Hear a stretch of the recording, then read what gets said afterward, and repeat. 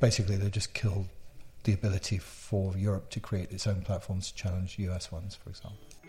Welcome to Aperture, a podcast where we bring you interesting speakers and interesting topics, and then apply just the right level of focus to get you the information you need, covering strategy, business models, technology, and much more. If you like the podcast, please check out our other content on aperturehub.co. Thanks for listening.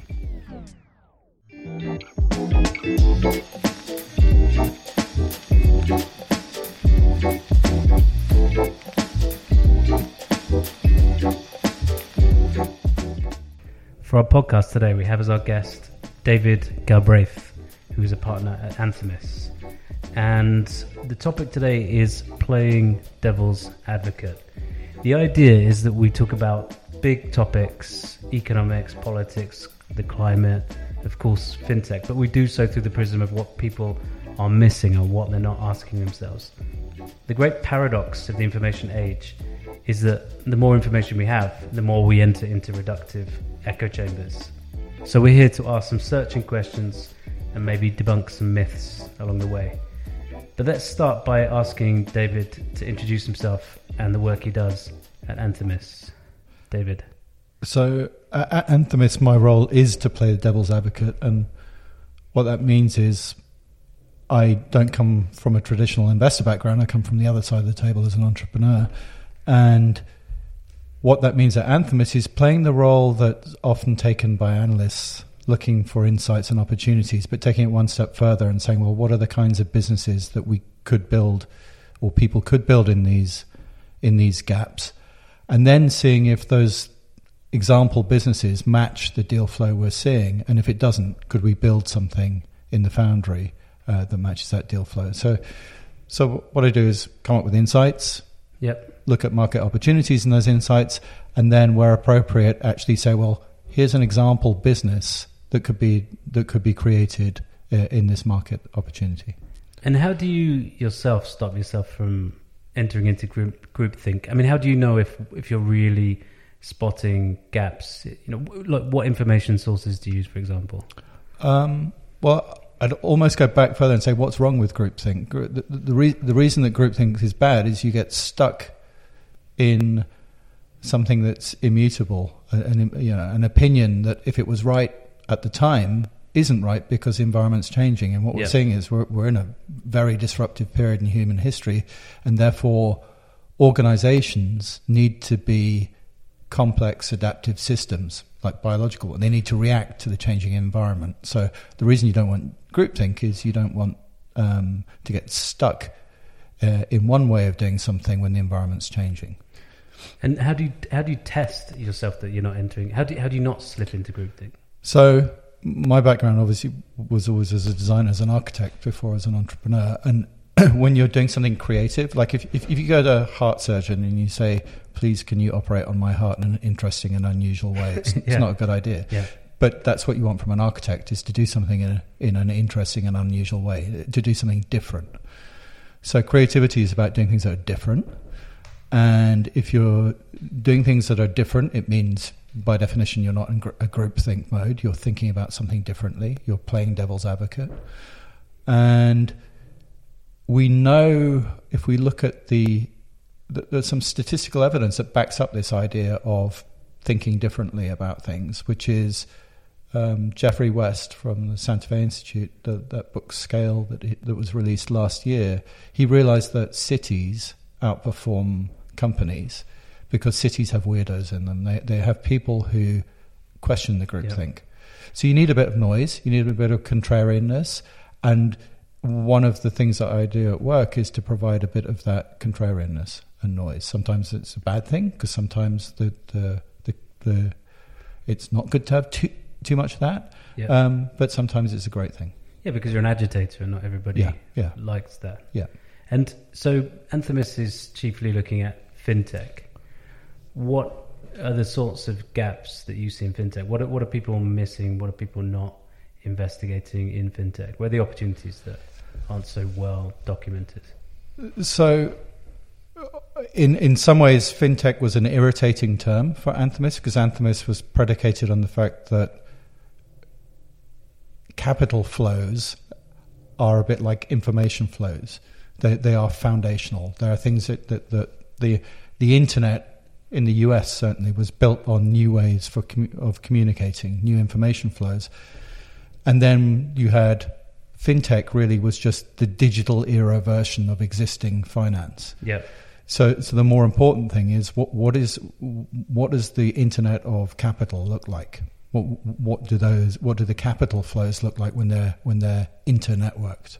And that's really what we're looking at, which is, we think, a much bigger opportunity. And if can you expand on that? What do you think it looks like? Do we have any? Put it another way, do we already have some examples of the internet of finance? So, a lot of people thought the internet of finance would be blockchain. Yeah. I don't think so. Actually, I think this period mirrors exactly what happened with communication and information, which is that around 2000 there were a lot of decentralized systems around communication. There was Napster, and then that created things like Gnutella, and the whole of Web 2.0 came when that collapsed into not being a decentralized version of the internet, but looking at the applications that had happened around things like file sharing. And then you got YouTube and Spotify and all the social networks.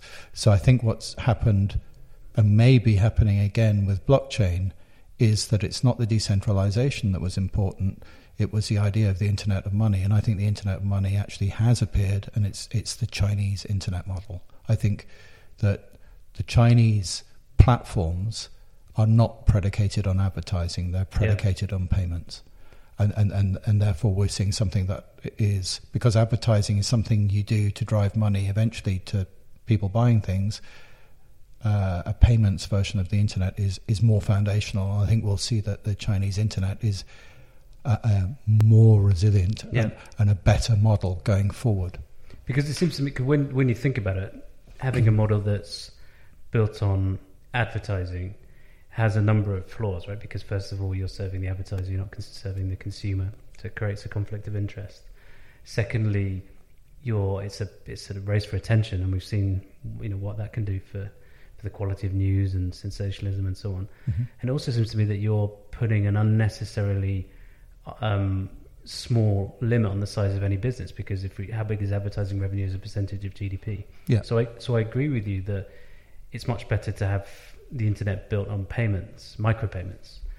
But I suppose the groupthink now is that let's call it the US internet is moving away from advertising to subscriptions.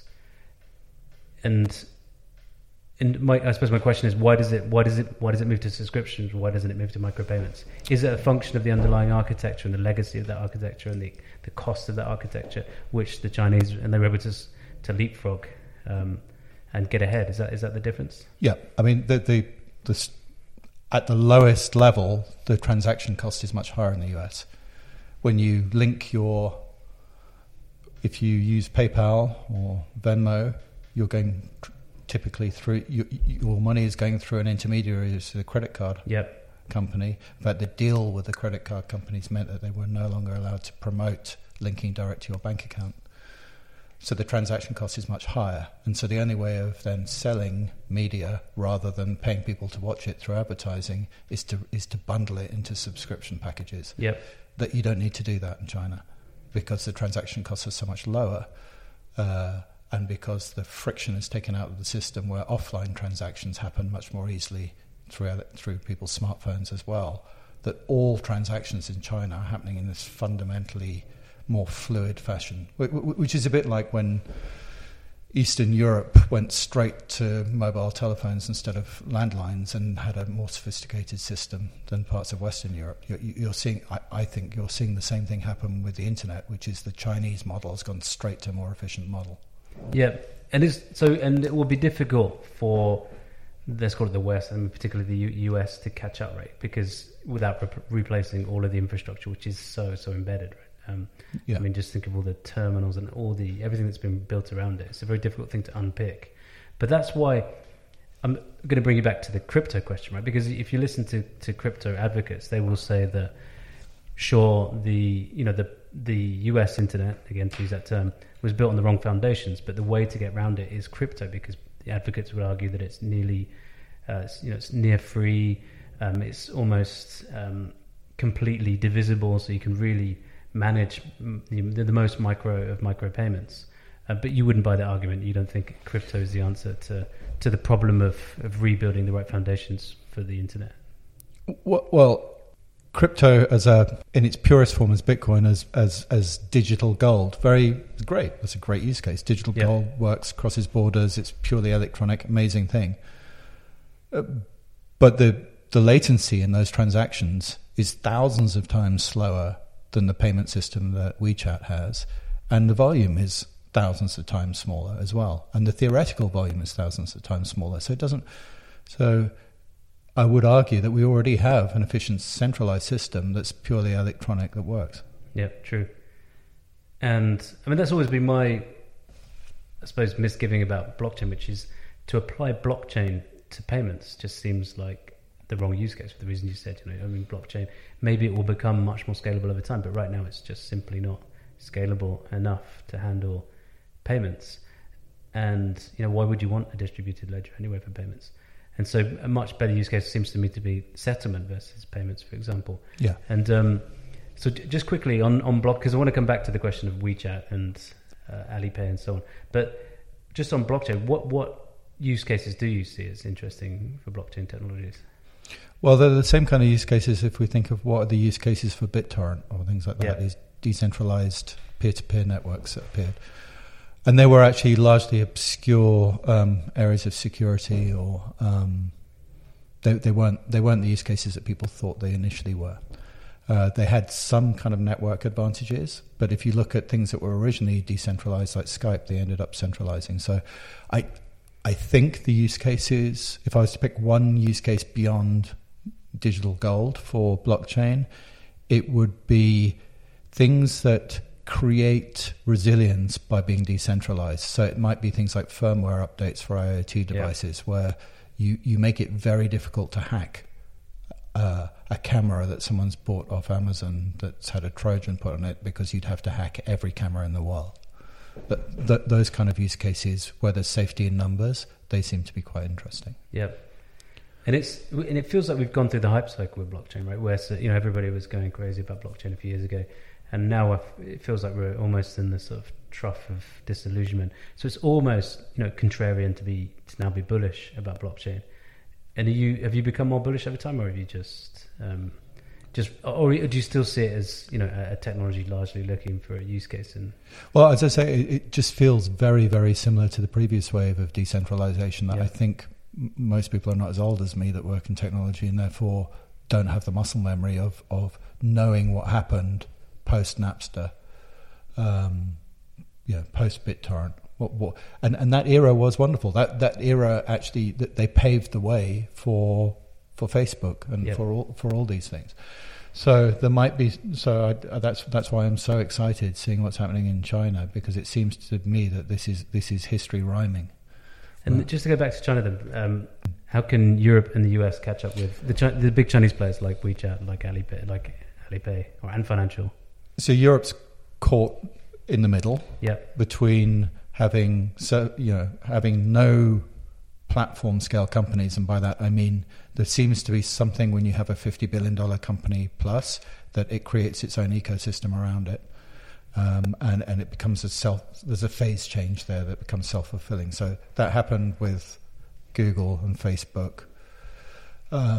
Amazon's a bit different because it's obviously transactional, but if we look at Google and Facebook, which in the Western world dominate, it might be that we see that the transactional stuff that China starts to encroach in Europe. So it might be that Europe has Google for search, and we might actually end up having a Chinese platform for payments, unless, let's say, Facebook has payments built into WhatsApp. And is the future of the internet then, for the thousands and thousands of fintech companies out there, finding a route to market through Amazon in the US and financial everywhere else then?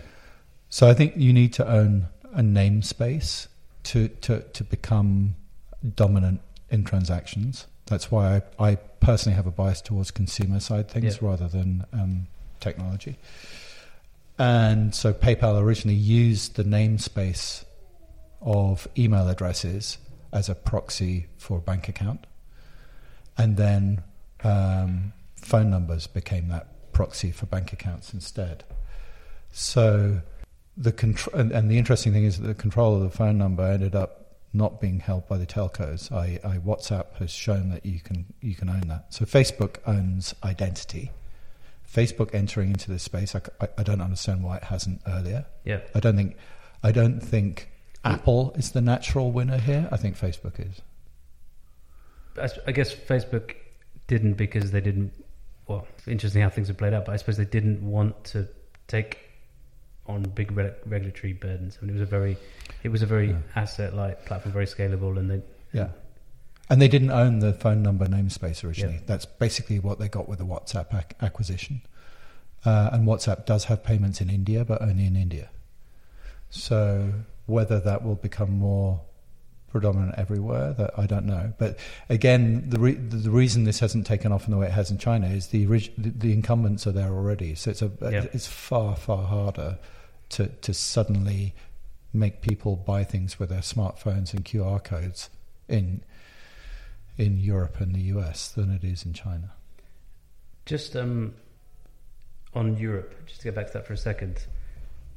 This isn't the first time that I've heard you say that Europe lacks internet age platforms, and it's a big problem. I think I think we're quite going into the industrial era without having any Fiats or Citroens or Renaults. Are you more or less bullish than you were before? Because it seems that we're moving away a bit from the consumer internet to something that's a bit more industrial internet, and that seems like somewhere where Europe might fare better.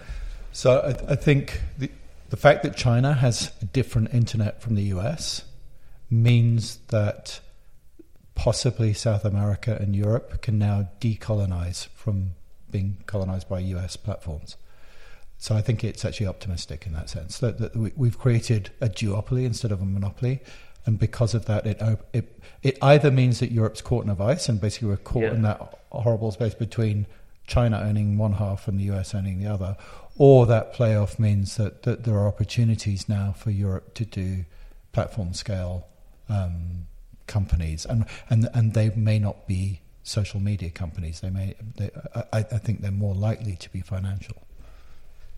When we look at the financial companies that might come out of Europe, what kind of spaces are we looking at? Because I suppose there's certain things that Europe does very well that maybe China, that the US and China doesn't do so well. I mean, for example, they're both single currency territories, right? So whereas Europe is a multi-currency territory, which I think lends itself maybe to startups that do things around currency. No, I think Europe's more homogenous financially than that.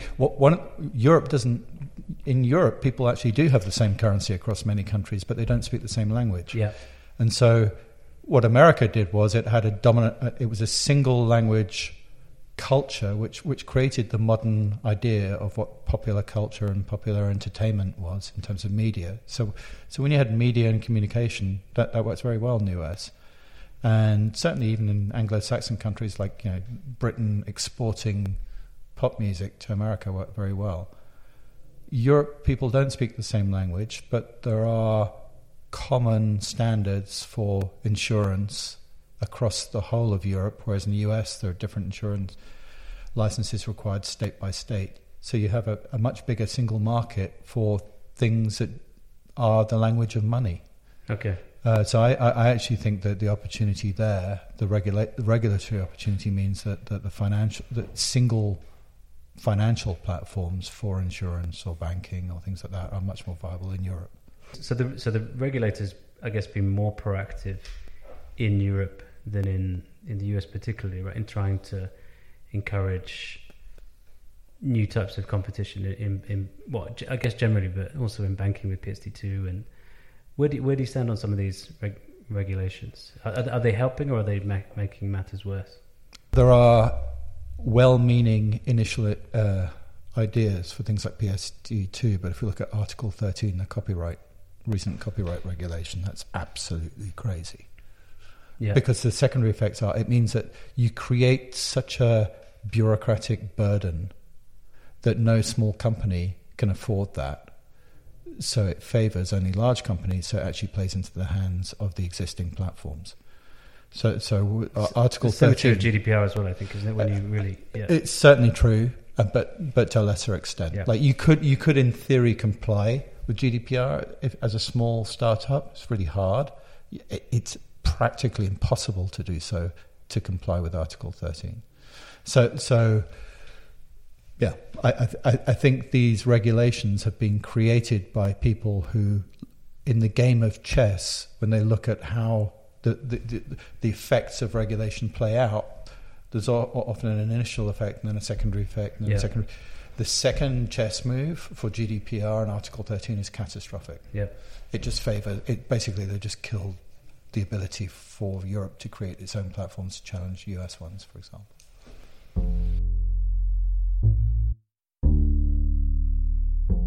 Changing gears slightly, so one of the more interesting companies in the Anthemis portfolio is Kinder, and so I read a blog that you wrote about Kinder, and one of the things that you talk about in that blog is just the enormous size of the pension/retirement market, and it's not one where many fintechs seem to be focusing right now. Why aren't more fintech companies focusing on the pension market and trying to reform it? Is it just because it's complex and... So, I mean, there's two reasons. One I think quite a profound reason, the other one quite trivial. So that if we take the more profound reason first, is that most people think technology companies, because the word technology are technology.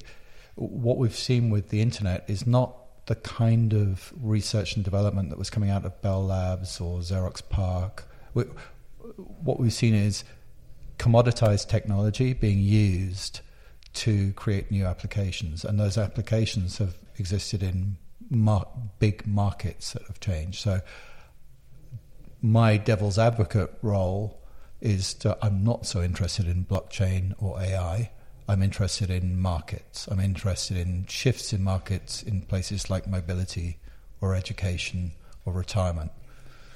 And retirement is the biggest shift anyone can possibly imagine. So to put a number on it, the pension, the committed pension liability shortfalls in developing nations are $450 trillion. That's $500 billion. So when people talk about $1 billion market opportunity, this is $500 billion shift in money, and because of that, there will be massive opportunities. And one of the sort of more banal changes there is that the existing model of pensions, which pensions started when Bismarck introduced them. The idea was you got a pension if you outlived your normal lifestyle, and then it morphed into this idea of a long holiday after you've stopped working. Yeah, that's not possible now because the support ratio, i.e. the number of people working for the number of people retired, is a lot less. So you can't have people having a bigger holiday and less people paying for that holiday. Yeah. And that's why there is this shortfall. And the only way to do that is to shift from defined a pension that pays out a defined amount to basically you contributing defined contribution pensions where you contribute a certain amount and then you get whatever you put in back out. That's what's happening. And because of that, people will have to manage their own retirement. It won't be managed by somewhere else. So that's where somewhere like Kinder comes in. Yeah. It takes something that people are not going to be able to do this because it's very difficult, but they're going to be forced to do it. Therefore, you need a product like Kinder to do it for people.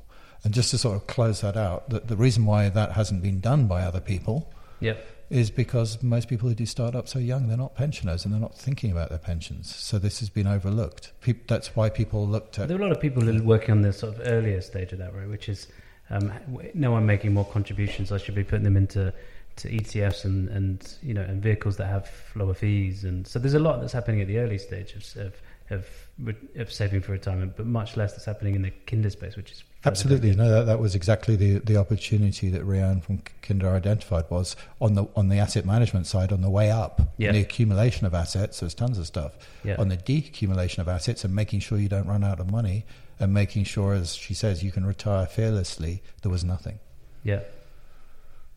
And do you think that we have a massive pension crisis? I mean, 450 trillion. I think you said was the shortfall. Yeah. So presumably, at some point, this is going to come to bite. Yeah. When is that? How does that happen without massive social unrest?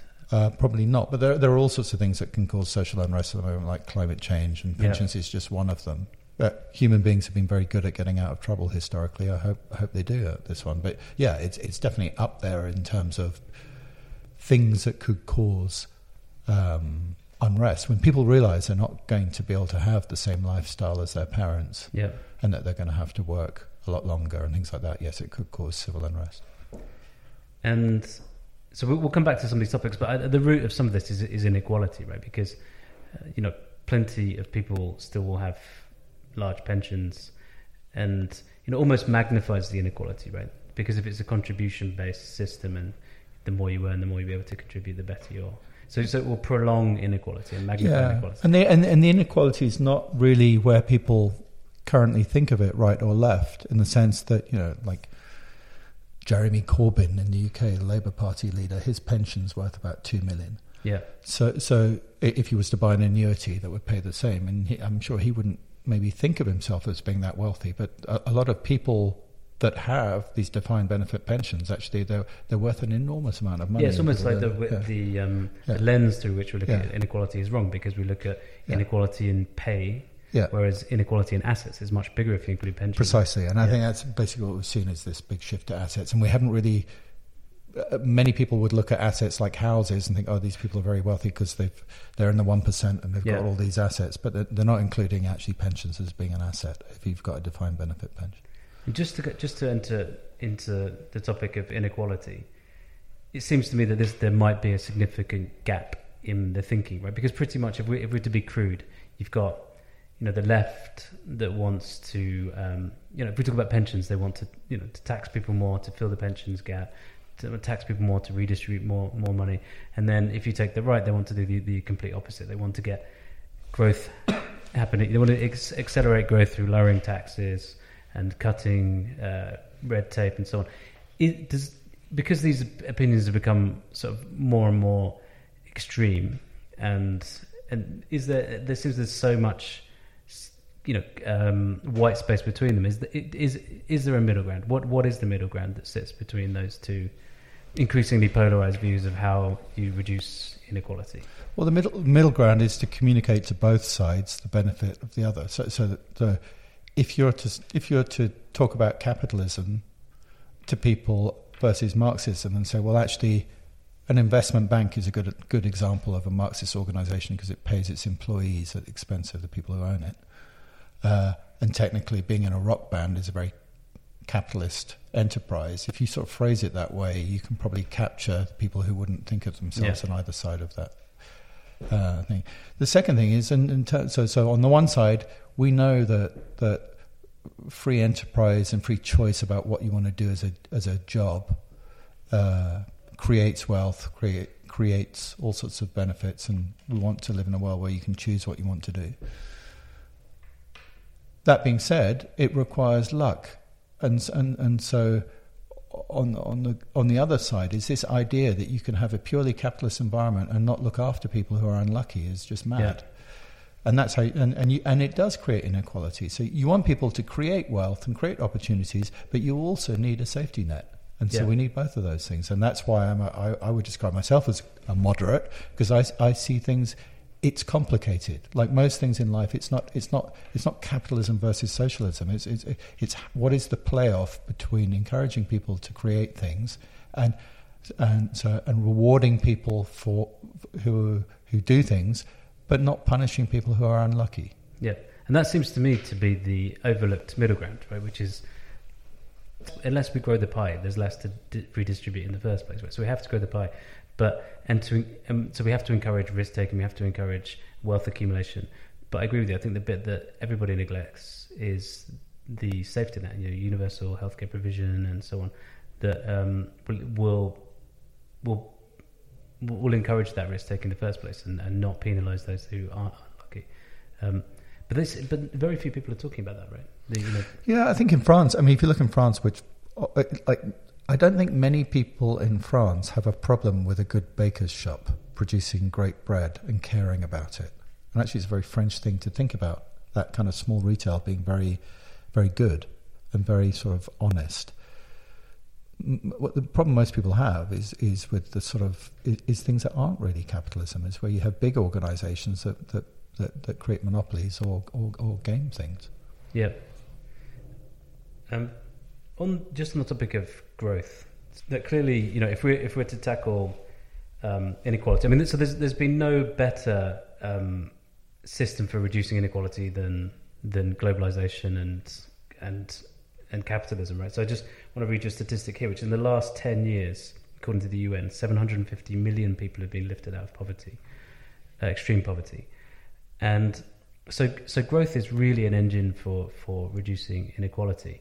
And my question to you is, there's a lot of people, a lot of thinkers who position growth as the antithesis of protecting the climate, almost like those things cannot be done simultaneously, like they're mutually exclusive. Again, are we wrongly positioning the trade-offs? If there isn't a scientific way to remove that trade-off, then we need to find one. So there are two things there. One is, can you get growth without consumption of resources that if you consume them, you mess things up? Because if we look at the standard green argument, yeah, psychologically what that looks like to a lot of people is how do you stop consuming, which of course causes issues because we haven't figured out a way for human beings to exist with the benefits that have happened through growth. Yeah, and also it amplifies that intergenerational argument. The sense that this generation won't have the same benefits as particularly as the last generation, the baby boomers. So they had big retirement pensions, as you said, right? Okay. And also they were able to consume as much carbon as they wanted. So it's like, it aggravates that sense that this generation might feel aggrieved, right? So I'll come back to the argument about growth and why I think there is a model that works with growth. But to your point about what's happening with people feeling aggrieved, this is in developing countries that people feel aggrieved. More people have been lifted out of poverty globally than any period in history. Yep. And yet you've got people saying, well, hang on, what about the 1% and inequality and what's happening? Why a house in London costs an unaffordable amount of money? Well, that's in developing countries. And I think the way to look at this is the thought experiment that I have for this is imagine 2 glasses of water, and one glass has got a little bit of water in it and the other glass is almost full. And the water in the glasses is inequality. And the glass with a little bit of water, with a little bit of inequality, is what most developed countries looked like. And the glass with a lot of water in it was what most developing countries looked like. And then you globalize, which is you mix those 2 glasses together. And of course, what it looks like is, even if you pour some of that water away, the glass with the little bit of water now has a lot more in, looks more unequal. But isn't that just another way of making the argument for a safety net? Because I think the problem with that analogy is it assumes it's a zero-sum game, right? And so you've just poured water from one glass to the other. No, I've assumed you've poured some of the water out. I'm saying even if it's a non-zero-sum game, you still get the perception as you globalize that some people in developing countries, which were insulated by being part of these nation states that were very wealthy, that suddenly they lose out. And I think that's part of what's happening in politics. But clearly the overall level of economic activity has gone up, and so the challenge is not. That's what I meant about the safety net, because the challenge is how do you use globalization to create living standards and make sure that you don't produce too much inequality. Well, you probably have to, as you globalize, you need to remove the existing pockets where people game the system. Yeah. So you need to, offshore taxation, things like that. So I think we've seen a period of globalization and global trade. If you believe that increasing the flows of things creates wealth, then you have to assume it's a good thing, globalization. Yeah. But you also have to accept that it has downsides for people who are benefiting from the pockets that were wealthier in the past. I made us digress. So to come back, potentially force trade-off between growth on the one hand and environmental protection on the other. Yeah. You were saying that you were posing the question of whether you can protect the environment and continue to consume. So when I said that our sort of psychological model is that we live on the planet and it's this single thing, it's a finite closed system, and then that we're digging stuff out of the ground, fossil fuels, and expending them and damaging the environment. Mentally, what that model looks like is a closed system with finite resources. That's not actually the way it works. We're an open system. We have a bunch of high-energy photons rain down from the sun, and they're and actually several times more photons are re-radiated out in the infrared out into space. So the Earth is an open system sitting between the sun and the heat sink of space. And in that open system, we have an unlimited amount of energy. The second thing is that we're sitting in an energy gradient between cold space and hot sun. And in terms of the physics of this, what it means is that we don't actually consume any energy. Zero energy is consumed by all of the people on Earth. We don't consume any of it. We just benefit from being in this gradient.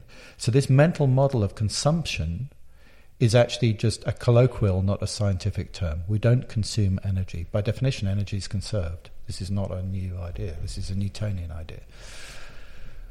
What we have done, though, is we have destabilized this open system such that it might create a runaway heating effect.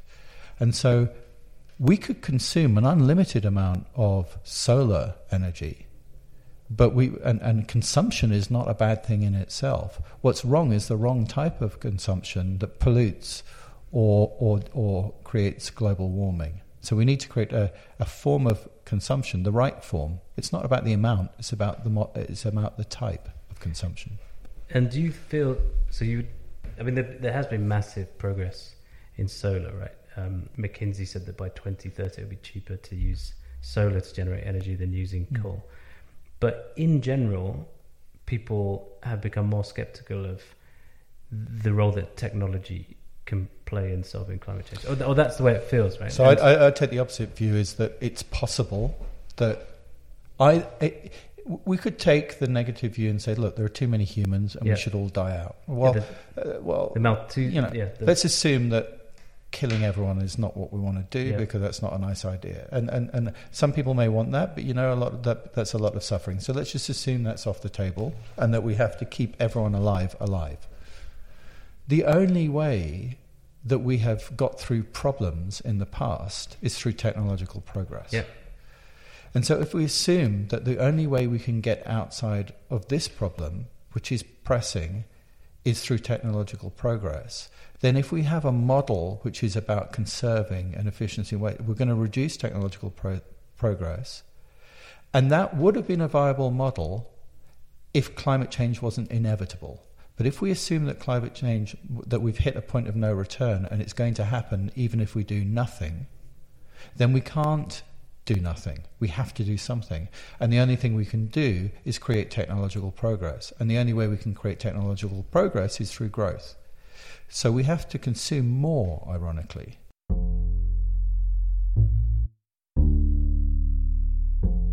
But the only way we can consume more and create that technological progress without making the problem worse is if we consume in the right way through things like solar. So we have to create the environment that exacerbates consumption, ironically, but makes sure that we don't do things like burn coal. If we're challenging existing thinking, then very few people are talking about increasing consumption. Yeah. But But it seems again that we've got polarization between on the one side people who just deny climate change, and on the other people who, I suppose, engage in false science, right? So, trying to argue for much lower consumption, arguing against nuclear, which is for me, it's very difficult to make the argument. I mean, the argument against nuclear, the best argument that people make against nuclear is the waste needs to be stored for hundreds and hundreds of years. No, but if we didn't have climate change, if climate change wasn't inevitable, we should be decommissioning nuclear power stations, clearly, because they have non-guaranteed but potentially catastrophic pollution risk. Yeah. But the problem is we know that they solve here and now the climate change risk. So they've decoupled. If we didn't have the climate change risk, we shouldn't be building nuclear power stations, and we should make sure that everything is focused on pollution and a sustainable environment in that way. But we have this very pressing thing where we might need to geoengineer the environment, i.e. we might need to make some unpleasant choices to make sure we don't all die, and then fix the mess afterwards. That might unfortunately be what we have to do. Yeah. No, it just seems such an irony that Germany, which has been, for example, such a pioneer in solar, is now turned against nuclear and ironically burning more coal. Right? But just on another, on another point, where do you stand on the whole GM versus organic? Because I suppose we'd all like to consume, I guess, fewer pesticides in our food, and so we can make the case for organic, but it produces lower yields, and therefore it's not really compatible with a growing population and need to feed everybody, etc., etc. So where do you stand on that? So there are, like most people, I do actually buy quite a lot of organic food, but for the reasons that you don't want your children to be eating pesticides and things like that. So parking that aside and not being completely hypocritical about what I'm about to say is, I think it's complicated, like all these things. And if I take the devil's advocate argument, I don't want my kids to eat nasty pesticides, but I've got no problem with ammonia-based fertilizers being used versus dung. So what for me I don't agree with is extreme view of organic, where everything is bundled into this notional idea that everything natural is good and everything mineral, and by natural we mean organic versus mineral. So organic food says all things that are organic are good and all things that are mineral are bad, i.e. all chemicals are bad. Well, it's just not that straightforward. And we know that if we take that extreme view, we reduce yield. So if we switch to organic tomorrow, two things would happen. Half the population would die, and the second thing is that the environmental impact would increase, i.e. we would produce more global warming. There would be certain aspects of pollution that would reduce, certainly. So we need to find a model that deals with the complexity here. And one of the ways of dealing with that complexity is to maybe create a less extreme version of organic that isn't based upon this tribal idea of chemical versus organic, but is to do with what are the real things that reduce pollution and what are the real things that reduce climate change effects and actually can feed everyone on Earth. And so one of those, to give an example of what we might, to get back to like investing and things that we might invest in, is if you bundle, let's say you put a bunch of IoT sensors in a field that look at how every single individual plant in that field should be dosed for pesticides, then you can create a bigger yield with less pesticide going in the ground.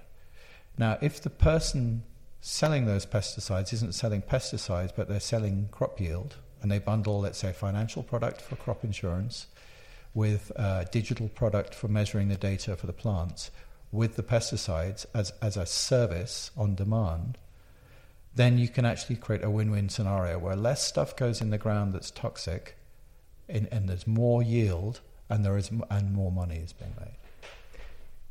And what other areas are there where, I suppose, a populist / to use your term, tribal view of science is holding us back from making major breakthroughs? And I guess also related where we need to rethink business models?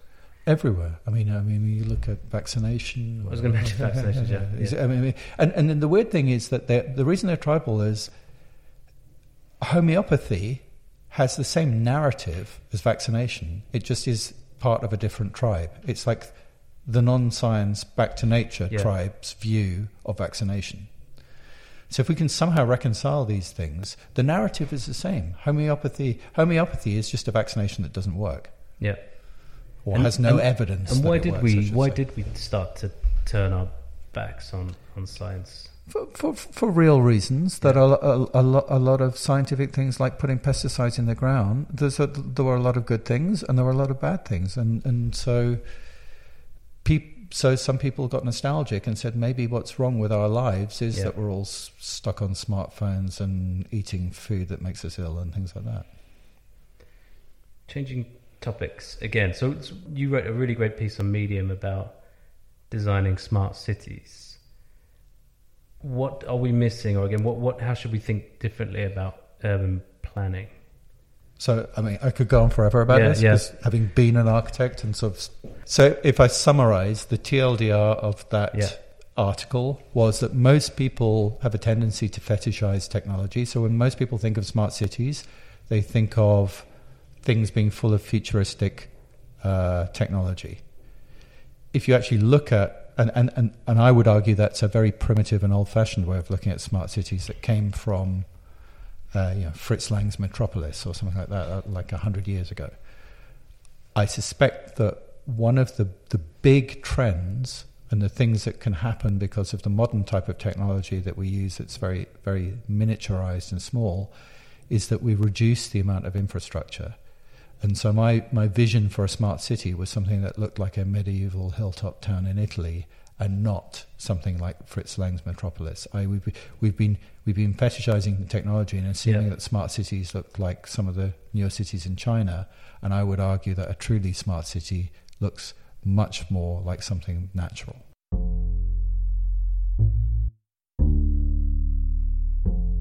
And because what a lot of people say about the future is that the automobile was, completely changed the layout of cities, and so the autonomous vehicle will do so again. And you didn't mention autonomous vehicles, and if you follow the logic of autonomous vehicles, it will be that cities become more dispersed because we're not worried so much about distances, because we can sleep in our cars, we can chat in our cars. But your vision of an Italian hilltop village or city suggests we're living in closer proximity. So multiple things there. Start with the autonomous vehicles, maybe. So the autonomous vehicles. So one is we have a secondary thesis about autonomous vehicles, and it is not to do with urban use of autonomous vehicles. It's to do with them being used between towns and cities. Okay.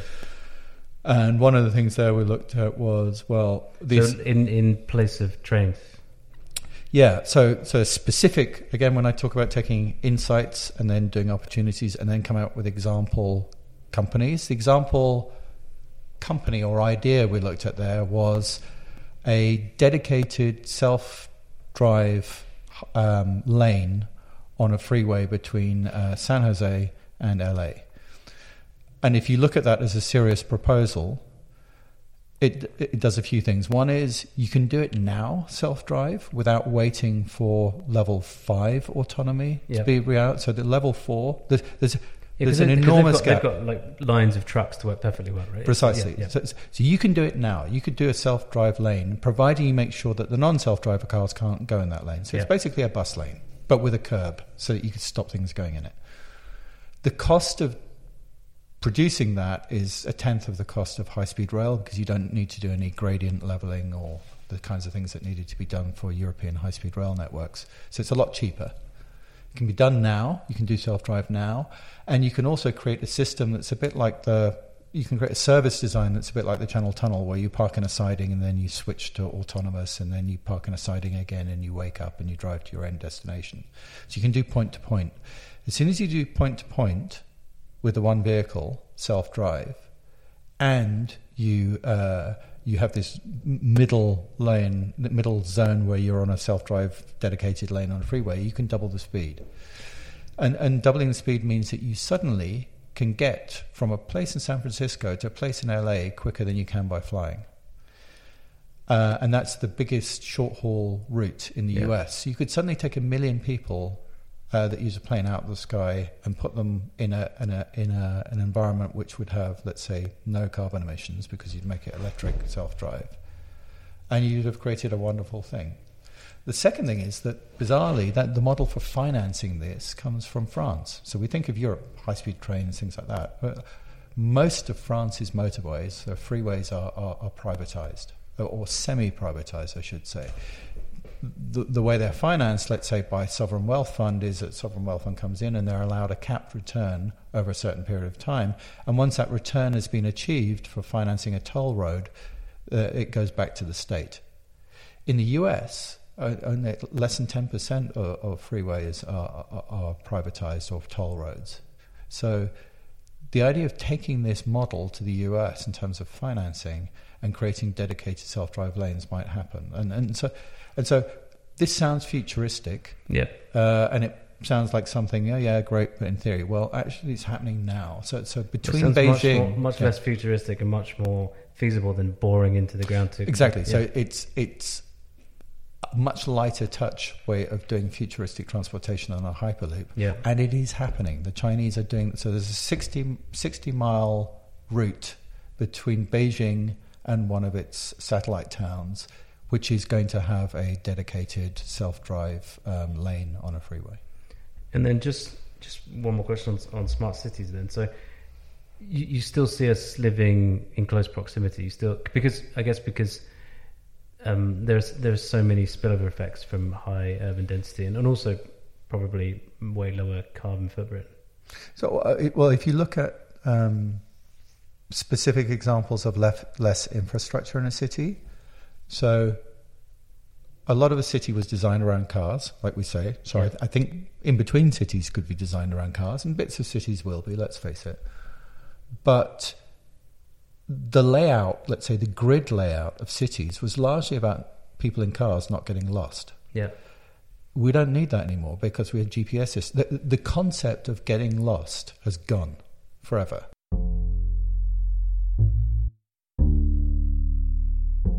And I suppose the grid system came at massive expense in terms of parks and it's not organic. But we don't need grid cities anymore. Yeah. So they can look much more organic. We don't need to worry about people getting lost in this labyrinthine sort of medieval style town. We can build those again, and they'd be practical. So that's a specific example, and there wouldn't need any traffic lights or signs, or all these things can go away. We don't need all this physical infrastructure anymore because of some of the smarts that are being put in smart cities. And can you? Because it seems those labyrinthine, old medieval cities, they're like that because they grew gradually without design. And so, can you design those features into future cities? So I'd refer to the essay I wrote, which is a very subtle topic about how things are designed, which is that when I was an architect, things were planned, they were designed as blueprints. But actually, if you look at the nature of organic things, they're designed as recipes. And recipes are sets of instructions where everything looks a little different and plays out. And so that's not something I can talk about in 5 minutes, but I do think there is a fundamental difference between recipe-based designs, which are very natural looking, and blueprints. And for example, when people say colloquially, DNA is a blueprint for life, no, DNA is a recipe for life. Yeah. And that's why organic things all have the same similar recipe or the same recipe, but they look slightly different because the way that recipe is executed over time in an environment means that it has very natural characteristics. Whereas a blueprint means that things look identical every time they're executed. Great. Okay, so last question. We couldn't have a podcast with you and not talk about Brexit. So nobody knows quite how it's going to land, whether we're going to have a long extension, whether it's going to happen at all. But I think like me, you were a big opponent of Brexit. Not because you didn't sympathise with the people's sense of disenfranchisement, right? Yeah. But a lot of the people who voted for Brexit, this won't be the solution to the problems they face. So it's like, in fact, it's going to deepen problems for many of the constituencies that voted for Brexit. And so I guess my question to you, a little bit controversially, is should we give people direct decision-making power? I mean, the UK is a representative democracy. But it seems like there's more and more of a push to give people in general across the world more say on, or certainly the Western world, more say on significant matters of political economy. Is that a mistake? So I think you hit the nail on the head. There's a very big difference between a representative democracy and a true democracy. True democracy is things like referendums. Yeah. We've seen what happens when you have referendums. They can become mob rule. And so most people like the idea of democracy, but mob rule, I think people would agree, is not great. And if we're sitting in Switzerland was always the place where people said, well, referendums work. Well, if you look at Switzerland last week have actually agreed to rerun a referendum because the information was wrong to start with. Yeah. The information was definitely wrong with the Brexit referendum to start with, but they weren't doing what the Swiss do. They were saying it was an absolute. There was no second guessing. In this period of change, where we're going through things where we see Brexit is just a symptom of political change that manifests itself in different ways in Hungary or Holland, Sweden, the US. Brexit was a symptom, but it was a symptom worth putting it to a true democracy, a non-representative democracy, was clearly a big mistake unless people could have been told the facts. And that's why you elect experts. That's why you have representative democracies. And part of the narrative and the language you get from the Brexiteers was, experts don't matter. Let's not. That's the famous Michael Gove. We're sick of experts. And that's like, there's a reason why you have doctors training to be doctors, and not everyone just can show up and say, we're a doctor. That's a form of representative democracy, if you like. We need to do the same that we do with doctors, where you need to be a qualified doctor to do something that we do with politics, particularly now. Yeah, exactly. Which is almost we're moving in a direction towards direct democracy at a time when experts matter more than ever, precisely because society is changing so fast. Exactly, and at the extreme end, you've got the technocracies, which are too much the other way, and you could argue that China, as a country, is run like a corporation, where there maybe is too much the other way. So mob rule versus dictatorship at the end of the day, it's like you need something in between. You need some way to make sure that the technocrats are acting on behalf of are making informed decisions. And this push towards direct democracy, why did it come about, do you think? I mean, there's an argument that the people that used to represent us were better educated, much older, and those distinctions have disappeared because the population in general, as you said, has got older, more educated. So one of the pressures is that people don't necessarily see a big distinction between the political class and themselves. Is that one of the causes, or are you much more of the view that it's down to changes in information flows and? Basically, the experts weren't experts because the world had changed, and so we had experts in old things that were no longer relevant. We didn't have enough people that understood the modern world. And so when the experts weren't experts, it went to the people who were also not experts. So the whole thing was a mess. We need new experts, people who understand the modern world and understand the political decisions that need to be taken. And how are we doing on that? Terribly.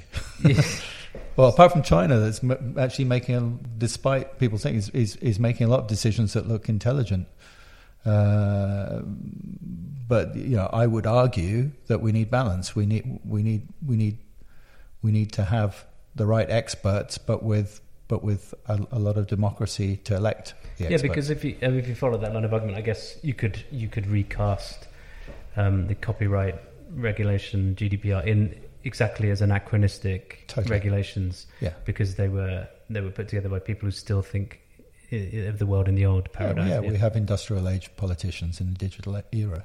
That's part of the issue. And there seem to be some digital era politicians coming to the fore in the US, but less so in the UK or Europe, right? Or would you disagree? Do you see potential that maybe I don't?